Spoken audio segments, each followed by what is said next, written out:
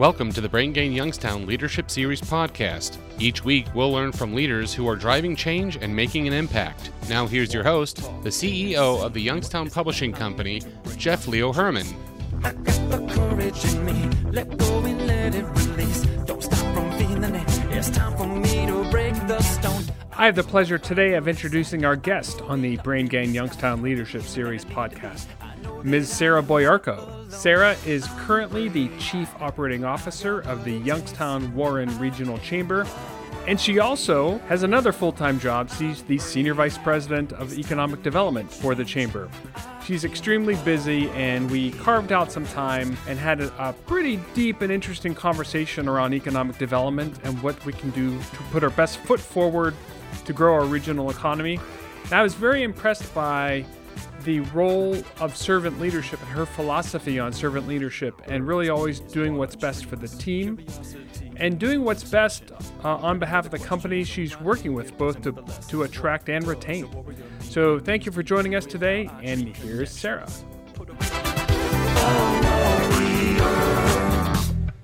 Sarah, welcome to the Brain Gain Youngstown Leadership Series podcast. We are thrilled to have you here with us today. Thank you for having me. Absolutely. Well, let's jump into the questions. Everyone wants to know, what did you want to be as a child? What were you aspiring to do growing up? So I don't know that I recall ever having an interest in a specific career growing up. I was a pretty active child, and I think that one day it might have been a teacher and the next day it might have been something else. I do know that growing up I very much enjoyed opportunities with my parents volunteering or being active in the community. And I'm a people person, so I like to work with people. I very much like to organize things and figure out puzzles and work on a project. Were you involved in sports? Like on team projects, they always said, well, let's have Sarah join us because she'll actually help us get things done. Well, I don't know if that occurred, but we did play soccer and softball and different things growing up like that, yes. Did you thrive in that team-based setting, that collaborative setting? So oddly enough, I think I have maybe changed as an individual in the team approach from individual work. So I would say, that student that would volunteer to do the whole project because I wanted it to be done a specific way. I have somewhat of a type A personality and wanted for it to be done on time. So I would volunteer to do all the work. I know that that's not a realistic approach today, and those are, some things that you learn over time. And I think that my team approach and style of leadership has changed over time. Okay, so there is hope for type A personalities. Absolutely. Because the I'll do it, I want it done my way, it's a certain way. Those are great traits and characteristics when we're younger, right? Sure. And even when we see children or students these days that are taking charge, taking command, taking the entire project, that's great, but that's probably not something that plays well longer term, correct? It doesn't. I think there needs to be a nice balance, and I think that what I've discovered over time in maturing as an individual and maturing through my career is there are things that have to be done together, and taking the approach of working with your peers and your colleagues is always going to have the best outcome. Is there someone in your life that's influenced you over time, a memory that's stuck with you? Like, for example, my produce manager, Matt Fish from Giant Eagle in Brookfield, when I was in 12th grade, I think, taught me a lesson that to this day, Matt Fish has no idea that I think about him often. Do you have anyone like that in your life? I think if we look back at growing up and our experience in school, whatever the grade was, we all probably have impactful teachers over the years, maybe for a variety of reasons. But I can tell you a story that, one day I was sitting at my desk and I got a phone call, and it was a teacher from high school that I had just recently been promoted to Senior Vice President of Economic Development at the Chamber. And, it kind of caught me off guard. Wasn't maybe my favorite subject, but he did a really nice job of making it a fun class and taking the time with the students individually to make sure that we were succeeding. But he had just wanted to reach out and tell me that he was proud of me and that he had watched my career over time, and just to say hello. And I thought it was very heartwarming. And that's fantastic. Yeah. And he feels that makes him feel good as well. So the role of educators in our lives, you have no idea, or they potentially have no idea that a student that potentially is just sitting in a classroom, one of 20 to 30 that given year, could go on to do great things. And the role of those educators in our lives, that lasts, it's forever. So they play an important role in kind of how we develop as professionals, for sure. Absolutely. And I think, as a child, it's taking the time with the student and really connecting with them. And I think that there's a whole variety of other teachers that I think did take the time to do that, or guidance counselors and things like that. But that was just a small example of I thought it was Nice. a touching experience. Absolutely. Okay, so did you have anyone you looked up to as a child? Who did you want to model, say, an adult, a teacher, some type of career person? So I would say one of the things that will maybe be a part of the outcome of our conversation today is I've really tried to be a sponge and capture a lot of input from adults and or individuals, my peers. As a child, I would say naturally I would obviously include my parents in that.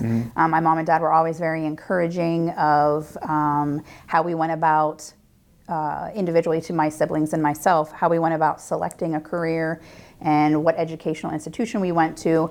There was never, that I recall, a mandatory you need to go to college, but you need to be educated in a skill or a trade, and you need to be able to take care of yourself, you need to be a productive part of society. All of those things occurred. I think that all of that was very helpful to us. My parents were business leaders in the community growing up, restaurateurs for many years, and that's where we worked. That's a tough business. It right? is. It's very time consuming. None of us, late nights. my siblings and none of us are doing that work today. Oh, it's right. very time consuming, but a very good lesson on work ethic and customer service, how important customer service is.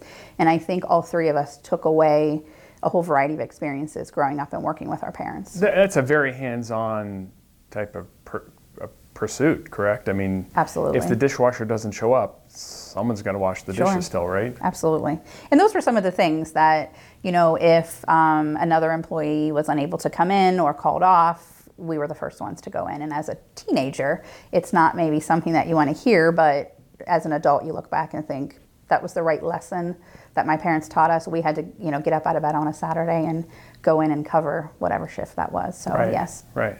I don't know, that's a great experience. Do you see that happening today? Do you feel like that there are parents setting that example, leading by example, and pulling their kids into family-oriented businesses? Do you see that around town? Absolutely. So when we look at the business community as a whole, and as an individual working at the chamber, I obviously have an opportunity to work with businesses every day, from very small businesses to large corporations, and it really is evident when there is family ownership that the family is involved. So there are always trade-offs between family ownership, right? It can be fantastic, but then bad at the same time. Sure, Thanksgiving dinners can get awkward. And sometimes. I'm sure that in my adult activity or my career, we've seen it all. Right. We've seen great circumstances or examples, and examples maybe that are not very good for that individual family. I think that, we talk about generational ownership and significant success in first generation and, gradually declining. There's examples of that in our community, and there's examples of second and third generation still being very successful. So it really just, I think, depends on each individual and their work ethic and how they run their business. Right. The role of family does play a big role in the longevity of the business, especially, those. We've found that local leaders and local influences and family influences really do play, of the people we've talked to so far, play a big role in who children have modeled. And so I haven't heard yet many people say that, I modeled President Carter, but did you have anyone that you modeled, like any figure, national or global, or was it really just the value you captured from the family perspective? So I would say when I look at leaders and responding to your question, nationally, globally, for me at least, it's who I have impact or who has impacted me on a daily basis. Who do I have direct communication with? And I think that in my role today or in my time at the chamber, those individuals that I think I have been so fortunate to learn from are the business leaders in the community. So I am continually impressed with our outreach and having an opportunity to sit down with them and learn of all of the great things that they're doing. There are so many things in this community that no one even hears about. Right. Well, just name one. Name one example. Share with us. So I think that, in looking at the opportunity that we have to go out and visit with companies on a daily basis through our business retention expansion program to ensure that companies have what they need, that they're retained in our community, that they have the resources to grow. All of those types of individuals are taking the time out of their busy day to sit down with me, and that continues to impress me. These are important people in the community. And then looking at the opportunities for the attraction projects and these significant size global firms that we get to attract to the market, and looking at the interesting stories that they have internally. One example that I can think of that really has, and again, there's many great things going on, but just one, I think, more recent project that we worked on that has something that was very noticeable to me internally is the TJX Home Goods project. So we obviously worked with them for a number of years behind the scenes, and close to 2.5 years prior to them even coming to the market. So having the opportunity to work with them and meet their executives and really have a introductory example or firsthand experience in communicating with these folks, that many of which started in a retail center. Right. So there is truly a noticeable or evident career path for someone that's working at a retail center here, whether they're stocking shelves or emptying a truck or sweeping the floor, and growing within the organization. It's happening at other companies, but it was unbelievably evident in the numbers of people that have grown within that organization. Was there something unique? Was there a unique competitive advantage that we had that won at the TJX project, for example? So it's about the right location. If you don't have the right location, someone can go anywhere, right? And we need to make sure that our locations are what companies need, and we're presenting all of the facts in a timely manner. Because if you don't have the property, somebody else will.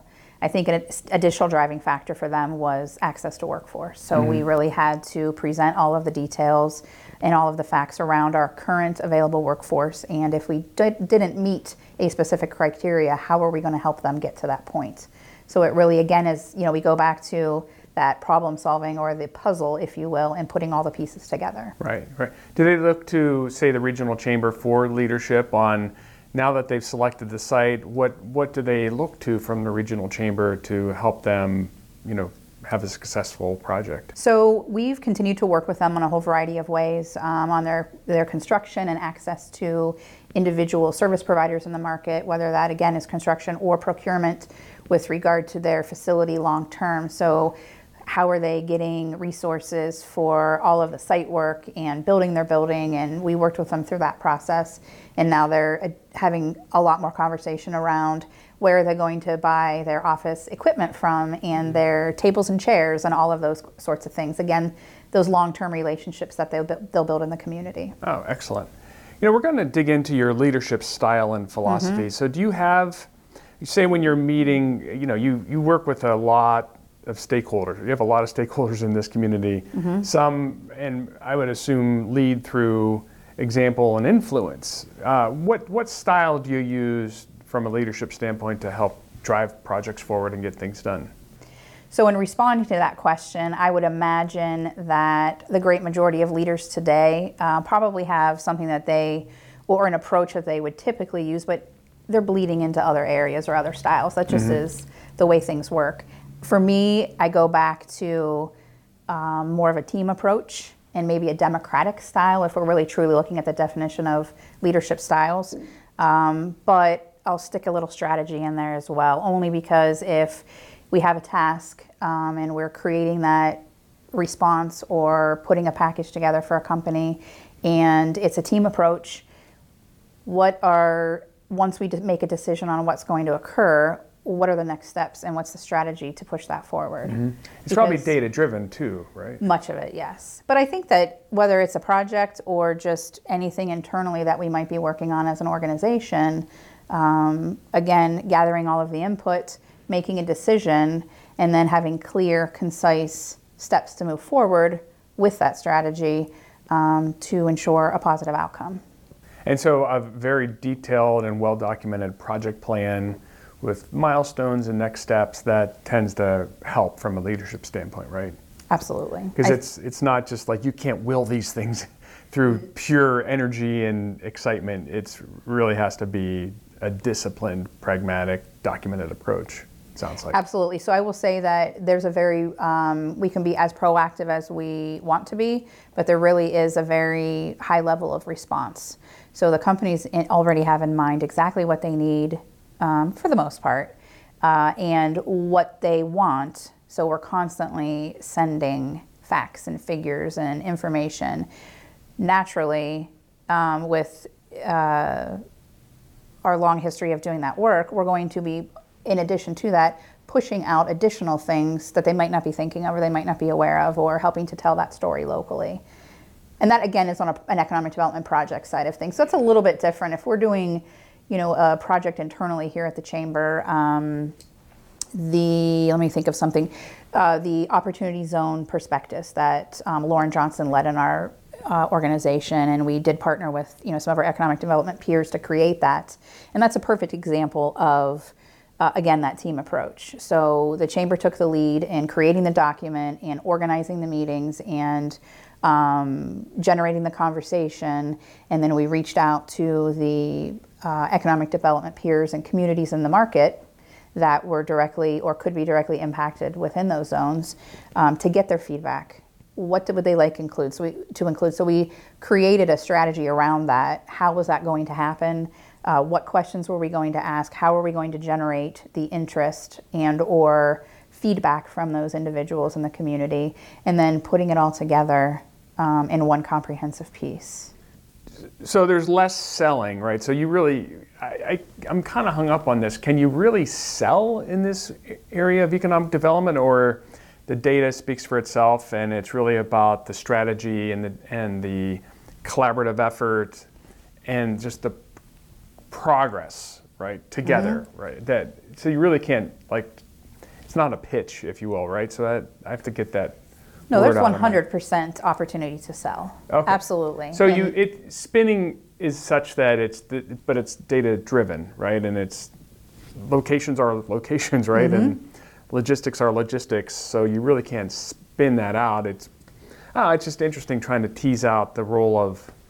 Well, I think it's more of doing our homework here locally and reaching out strategically. It's not just a throw it out and see what sticks by any means. You're wasting time and money doing that. Right. It's who's already here and who's not here. Where are there missing or where are there holes in supply chains? So if we look at a specific industry, who's not here yet?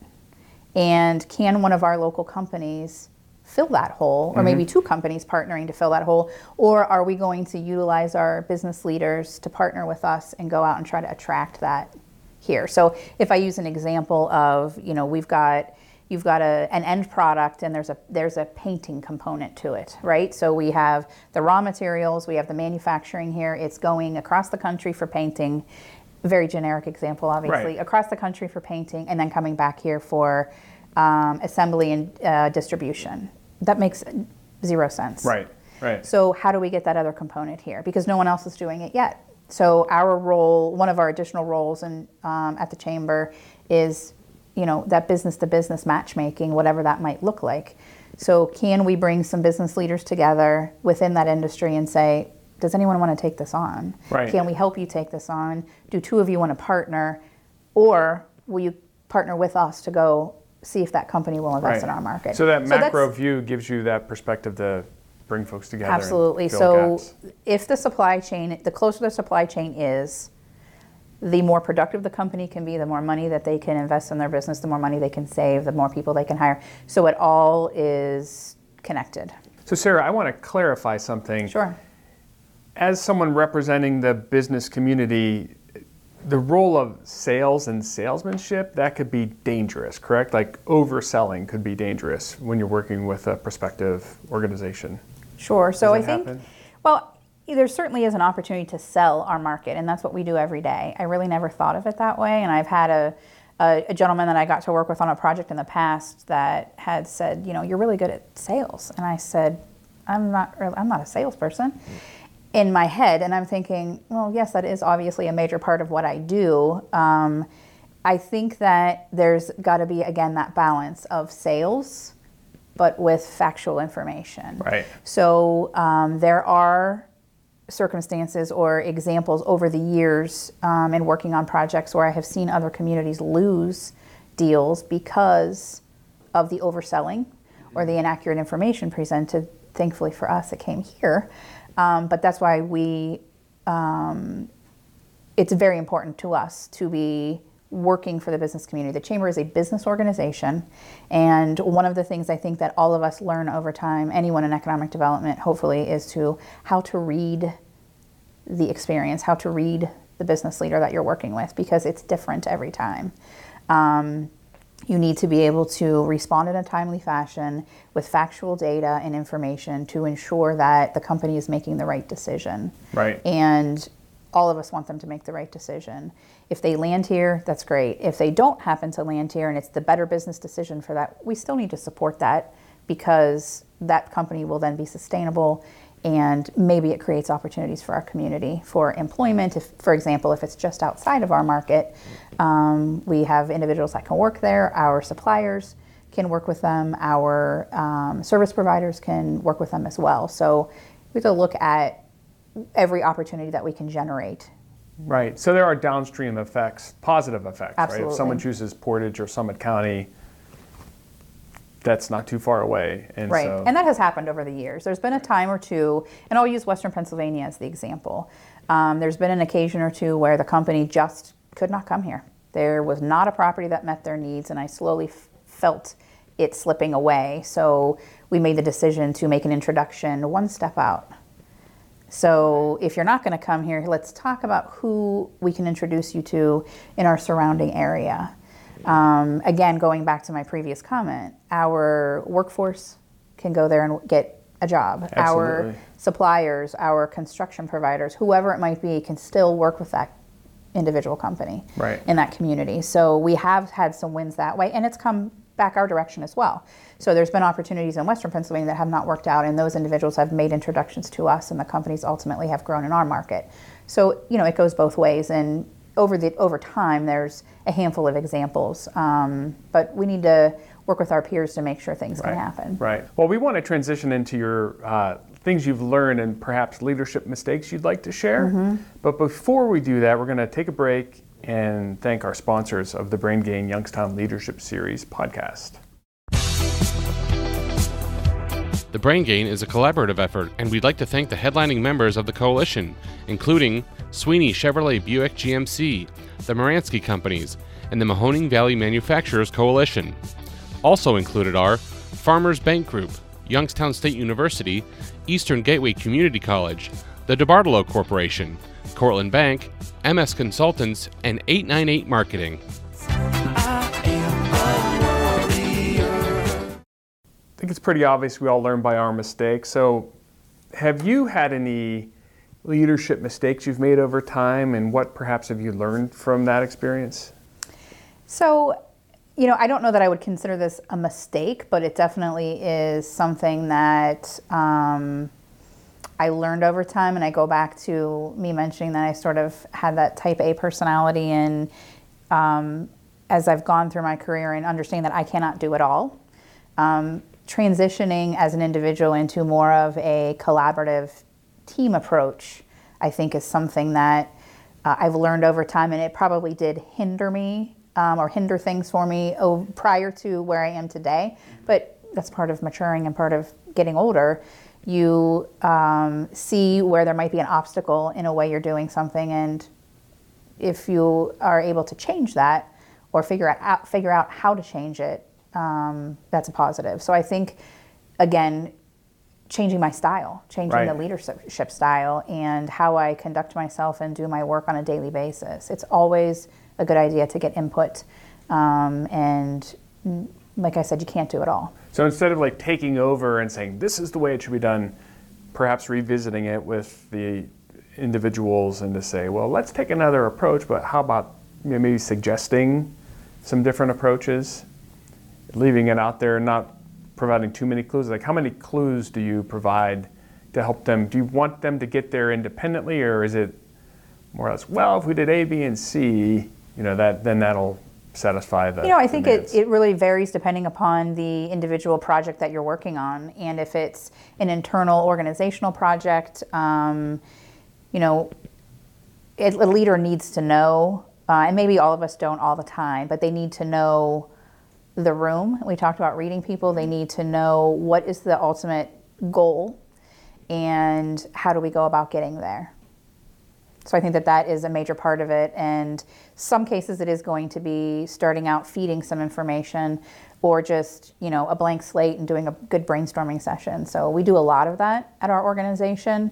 Where's your whiteboard, Sarah? I don't have, somebody else has one. Okay, that's good. See, We keep have- your we office have- clean. We have multiple ones throughout the Yeah, that's office. I good. didn't have as much wall space in Yeah, here yeah, because we these have a lot wonderful of nice- windows. It's very well unfortunate. decorated, but the whiteboard. That's where it all happens, right? Absolutely. That's good. Yeah, I spend too much time in front of a whiteboard, and sometimes almost enjoy it to a point where there he goes again with the whiteboard. So, from that standpoint, being very collaborative, being very data-driven, practical, pragmatic, letting the facts speak for themselves. Do you feel like that's helped the region? Does the region need more of this from a leadership standpoint? Do you feel like everyone's pretty well aligned on this approach to attracting and retaining businesses and seeing our regional economy grow?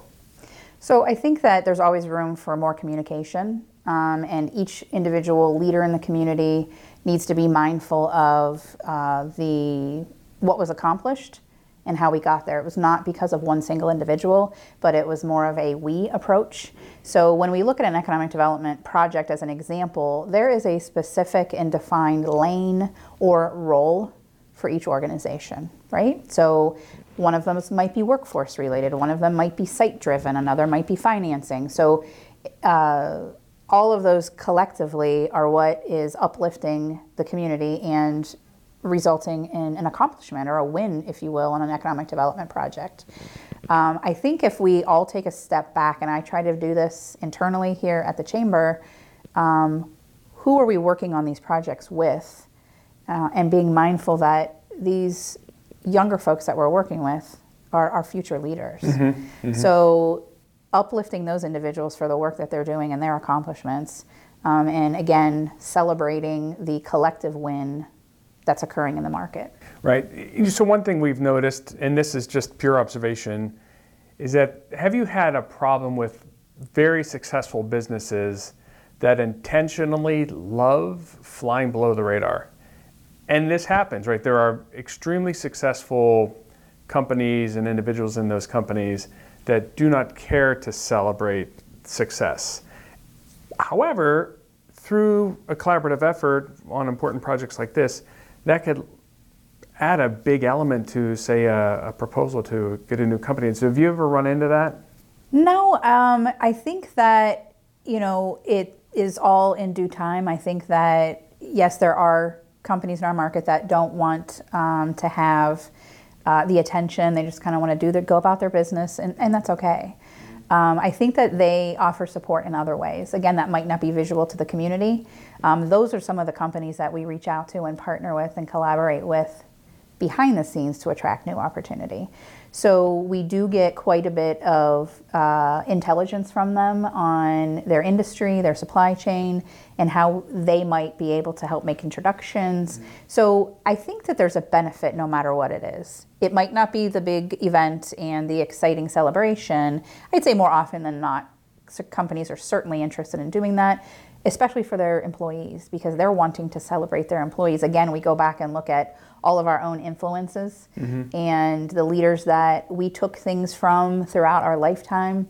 And these individuals that are working for them, again, are going to be their future leaders within their company possibly. So there is definitely an interest in celebrating their employees. We actually have companies in our market that purposely have picked Saturdays for events to celebrate their expansions or their new projects so they can include their whole families. Right. For their employees. That's nice. Ohio Star Forge is a perfect example of that. They have been strategically growing over many years, and the last few years have selected to have their events on a Saturday so the employees can invite all their family members. It just is a very nice approach. Right. No, agreed. I heard the word communication.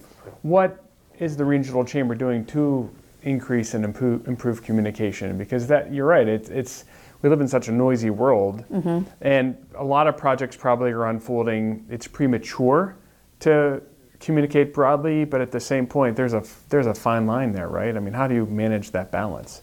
So I think that I'm thinking of a few different responses when we're talking about communication.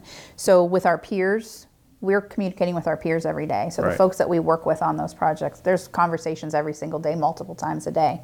Again, some of that might not be seen visually, but as some of those things come together. When we talk about communication with the companies and what the companies want to do and whatnot, the companies, it's their show.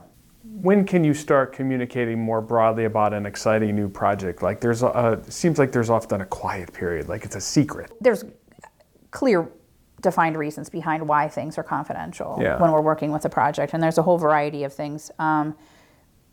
First off, maybe they have not yet gone through the incentive process. So there's a lot of resources, whether it be local, regional, or state, possibly federal, that there are very specific requirements that a company has to go through, or for the lack of a better explanation, hoops to jump through. And all of that oftentimes needs to be accomplished before anything goes public. So there are specific reasons why companies keep confidentiality. They keep confidentiality to keep real estate pricing down. They don't want to come into a market, everyone hears what's going on, and then all of a sudden acreage or a building is 3 times the price that it was prior to them coming here. Everyone deserves to come into, buying a home. We wouldn't want to be spending 3 times what it should be just because someone hears we might want to buy it. Right. So that's one issue. We've run into issues in the past where companies are distributing a product. Now they think they might want to manufacture that product. So there's clearly a sensitivity around who they're currently buying their product from and what that might look like in that timing. So we would hate for there to be a hiccup in their business, right? So they'd like to go through things quietly. And then I'll be honest with you, this is what I think is closer to the top of the list. All of those things are very important and clearly explain a reason why companies keep confidentiality. They're investing sometimes hundreds of millions of dollars, and they want to make their own announcement at the appropriate time. Right. We all need to be respectful of the fact that they're the ones creating the jobs, they're the ones making the investment, they're building a building, buying a building, putting machinery equipment in it, and doing all of these great things. It's not our place to be making it without them leading that Makes message. a lot of sense. Absolutely. They have to take advantage of the timing and the appropriate PR hit. Could be publicly traded. There are implications around disclosures. Those are just a few examples why. And if a company just says, because I say it is, that's fine with me. Right? So since it's just the two of us sitting here, do you have any projects coming up that you can just share? Just no one else will know. I don't have any I can share. I can tell you that we continue to, right now our pipeline is plentiful. Good. It's all industrial. So it's companies that are distributing one or more products, manufacturing one or more products. I would say right now it's a little bit heavier on the expansion side, so it's local companies growing. Great. We do have a few attraction projects in the mix. It's a little bit slow in the decision-making process right now from that list because of everything that has gone over the past few months with COVID. But the total value of that pipeline, so everyone's investment altogether in real estate, machinery and equipment, is nearly $1.8 billion of pending investment. So that's Of significant. new incremental beyond the scope of the current projects Correct. happening, which are GML, That is not included in it, right? That's wonderful. So should those all happen in our market, and I feel fairly confident that the great majority of them will, again, because they're expansion. So there's a high probability, so those are far down the pipeline. It's really just a matter of, They just need to make a decision. Wow. So they have, with our assistance, identified a property. So the real estate component probably is in every single case on that list is already dealt with. They just need to pull the trigger.